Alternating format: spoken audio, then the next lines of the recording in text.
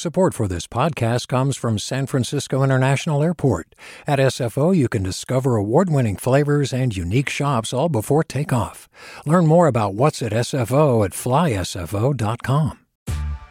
Hey there, this is Brittany Luce from NPR's It's Been a Minute. KQED's podcasts like The Bay Curious, Mindshift, Right Nowish, and more all tell the stories of the Bay and beyond with reliable, human-centered journalism.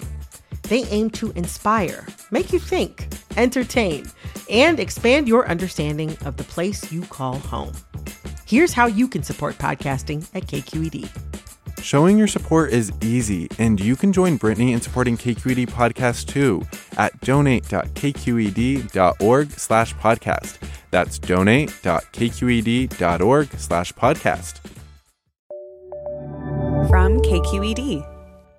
Good morning. This is the California Report. I'm Saul Gonzalez in Los Angeles. As we end 2020, the California Report is looking back on this very difficult and confusing year and reflecting on the events, movements, and people who helped shape it. Today, we turn to racial justice issues and the role of the Black Lives Matter movement in 2020. We're joined by Melina Abdullah, a professor at Cal State Los Angeles and one of the founders of BLM. Professor, Black Lives Matter played a huge role in the national discussion in 2020. Do you think it has a permanent place in American and California politics and society? Absolutely. I think that we've built a really strong movement where people are understanding. Remember, 7 years ago, people were resistant to say the words Black Lives Matter. Now we have them painted on the ground in Washington, D.C. So people are unafraid to say Black Lives Matter. They're understanding what those words mean. We have Black folks absolutely at the helm of the movement, but also non-Black folks who recognize that Black freedom is essential to everyone else's freedom. And so we've built a movement that's absolutely Black-led and ally-supported. And we've grown by leaps and bounds into many millions of people the world over. If those were the successes of Black Lives Matter in 2020, what were some of the failures or things you didn't achieve, especially here in California?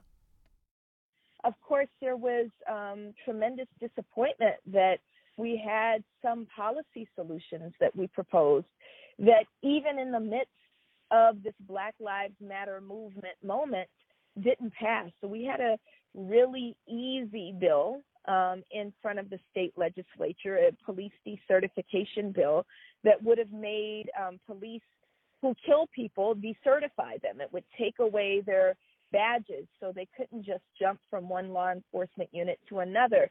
And that bill wasn't even heard by the California state legislature. So that was a heartbreak.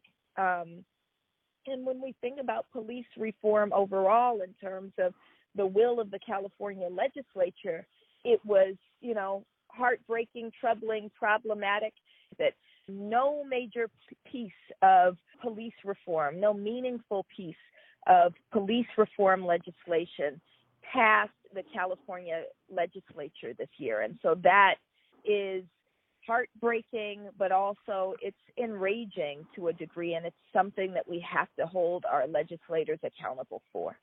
Americans and Californians are concerned about a lot of things right now. The pandemic, the state of the economy, and other worries will inevitably emerge. Do you fear the attention could shift away from Black Lives Matter and a lot of the issues that are important to you? Well, we know that with any movement, there are ebbs and flows. We know that we can in no way sustain the level of engagement that we've witnessed over the summer. In Los Angeles, we had one of the largest marches in history, 150,000 people pouring into the streets of Hollywood for a single march. And this is a moving march, right? 150,000 people. We're not going to have 150,000 people every single day, but we've raised consciousness among millions of people. And so we're not afraid of those ebbs and flows. That's natural. What we're not going to give up is the consistency of the movement. Freedom for Black people, justice for Black people never goes out of style, and we're never going to give it up. And looking ahead, what do you think Black Lives Matter and its allies could accomplish in 2021? We can absolutely, in each of our cities, invest our budgets into the things that actually make communities safe, especially when in the midst of a global health pandemic with an economic fallout. We should be investing in housing and mental health care and quality programs for our children, and divesting from a policing system that absolutely puts targets on the backs of Black people and poor people and people with mental health conditions. And so we're committed to doing that, and we think that we can get that win in the next 12 months. And you think there's wider support for that agenda and you can bring others along? This is a moment when the world has cracked wide open, when all of our most radical imaginings of people having all of what they need and most of what they want is possible. And so we think 2021 moves us into that space of really making real the most radical imaginings that really usher us into a space of greater peace, freedom, and justice. All right. Melina Abdullah, co-founder of Black Lives Matter LA. Thanks so much for joining us. Thank you. Thanks for reaching out. Do you love learning about the San Francisco Bay Area, its history, its people, its unique blend of cultures? Then you should check out the Bay Curious book. I'm Katrina Schwartz, editor and producer on the Bay Curious podcast, and I'm here to let you know that for the month of May, we've worked out a sweet deal for KQED podcast listeners. Right now, you can get the Bay Curious ebook for $1.99. That's right, $1.99. Just search for Bay Curious wherever you get your ebooks, or find a link in our show notes. This offer does expire at the end of the month, though, so you'll want to act on it fast. Happy reading!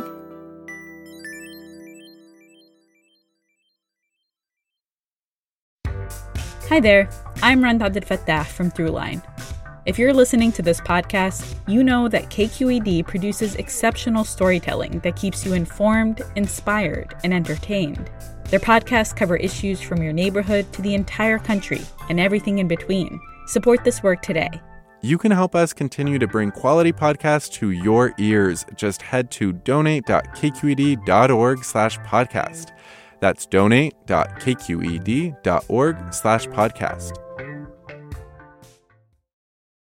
Long before the Black Lives Matter movement at the beginning of the 20th century, a newspaper called The Liberator served LA's Black community during a time when only a few thousand Black people lived in LA and were barely represented in other media.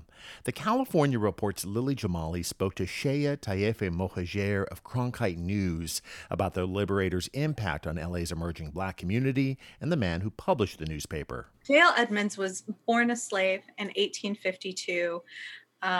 It was the antebellum South, and he lived the massive transition of America. And he, invented a newspaper almost whole cloth.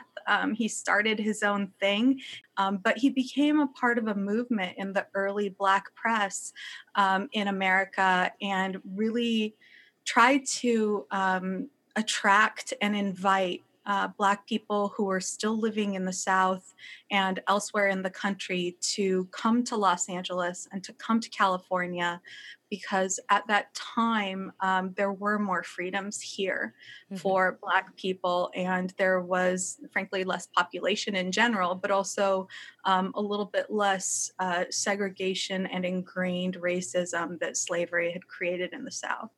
And he was telling, you write about how Edmonds was telling untold stories of racial discrimination in The Liberator.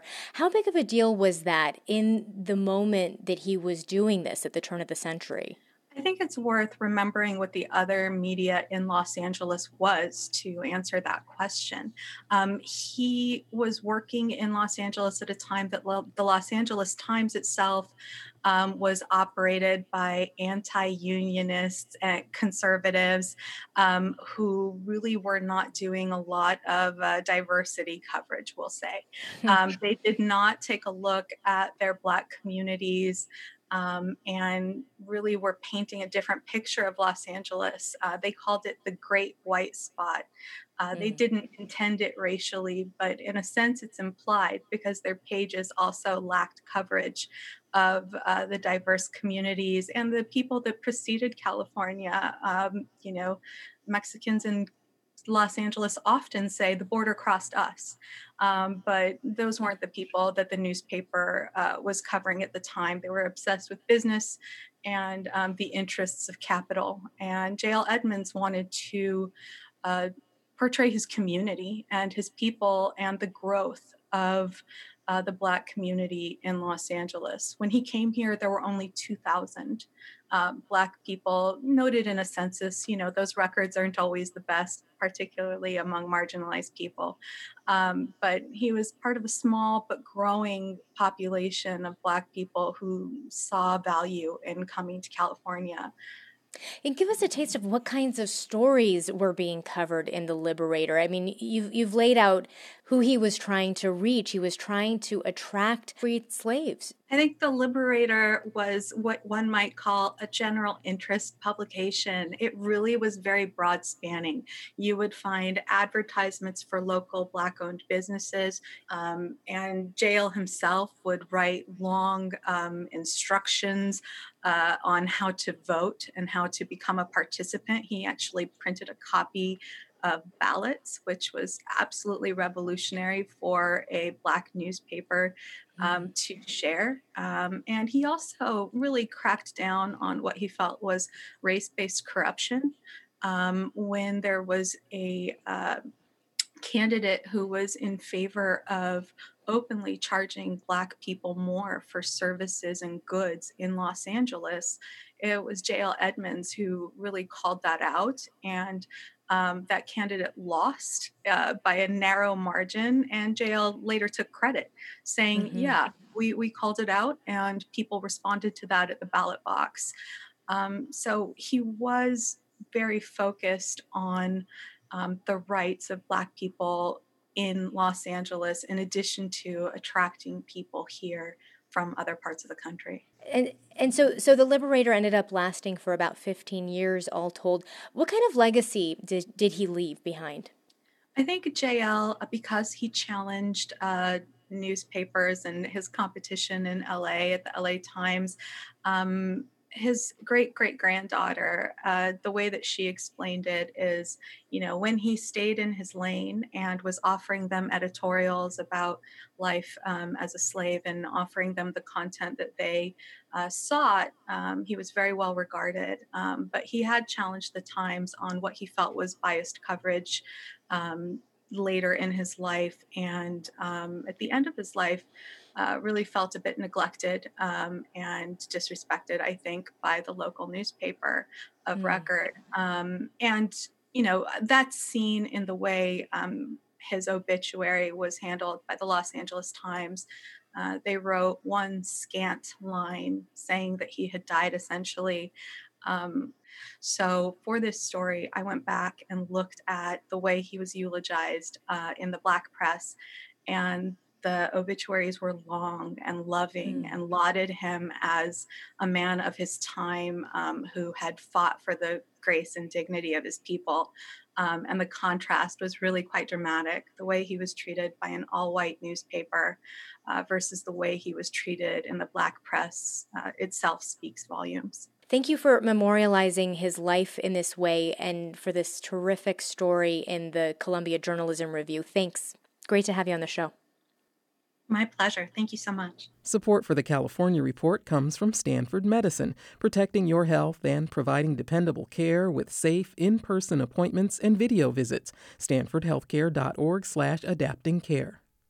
California Healthcare Foundation, ensuring the voices of Californians are heard in California's decisions about healthcare, on the web at chcf.org/voices, and Eric and Wendy Schmidt, whose philanthropy includes Schmidt Futures, focused on finding exceptional people and helping them do more for others together, on the web at schmidtfutures.com. And that's the California Report for Tuesday, December 29th, a production of KQED Public Radio. I'm Saul Gonzalez. Have a great day.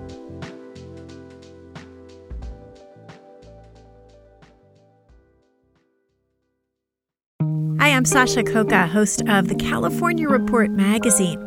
Every week, we bring you stories about what connects us in the giant, diverse Golden State. Because what happens in California changes the world. I love this place. We were once seen as like the place to be, California.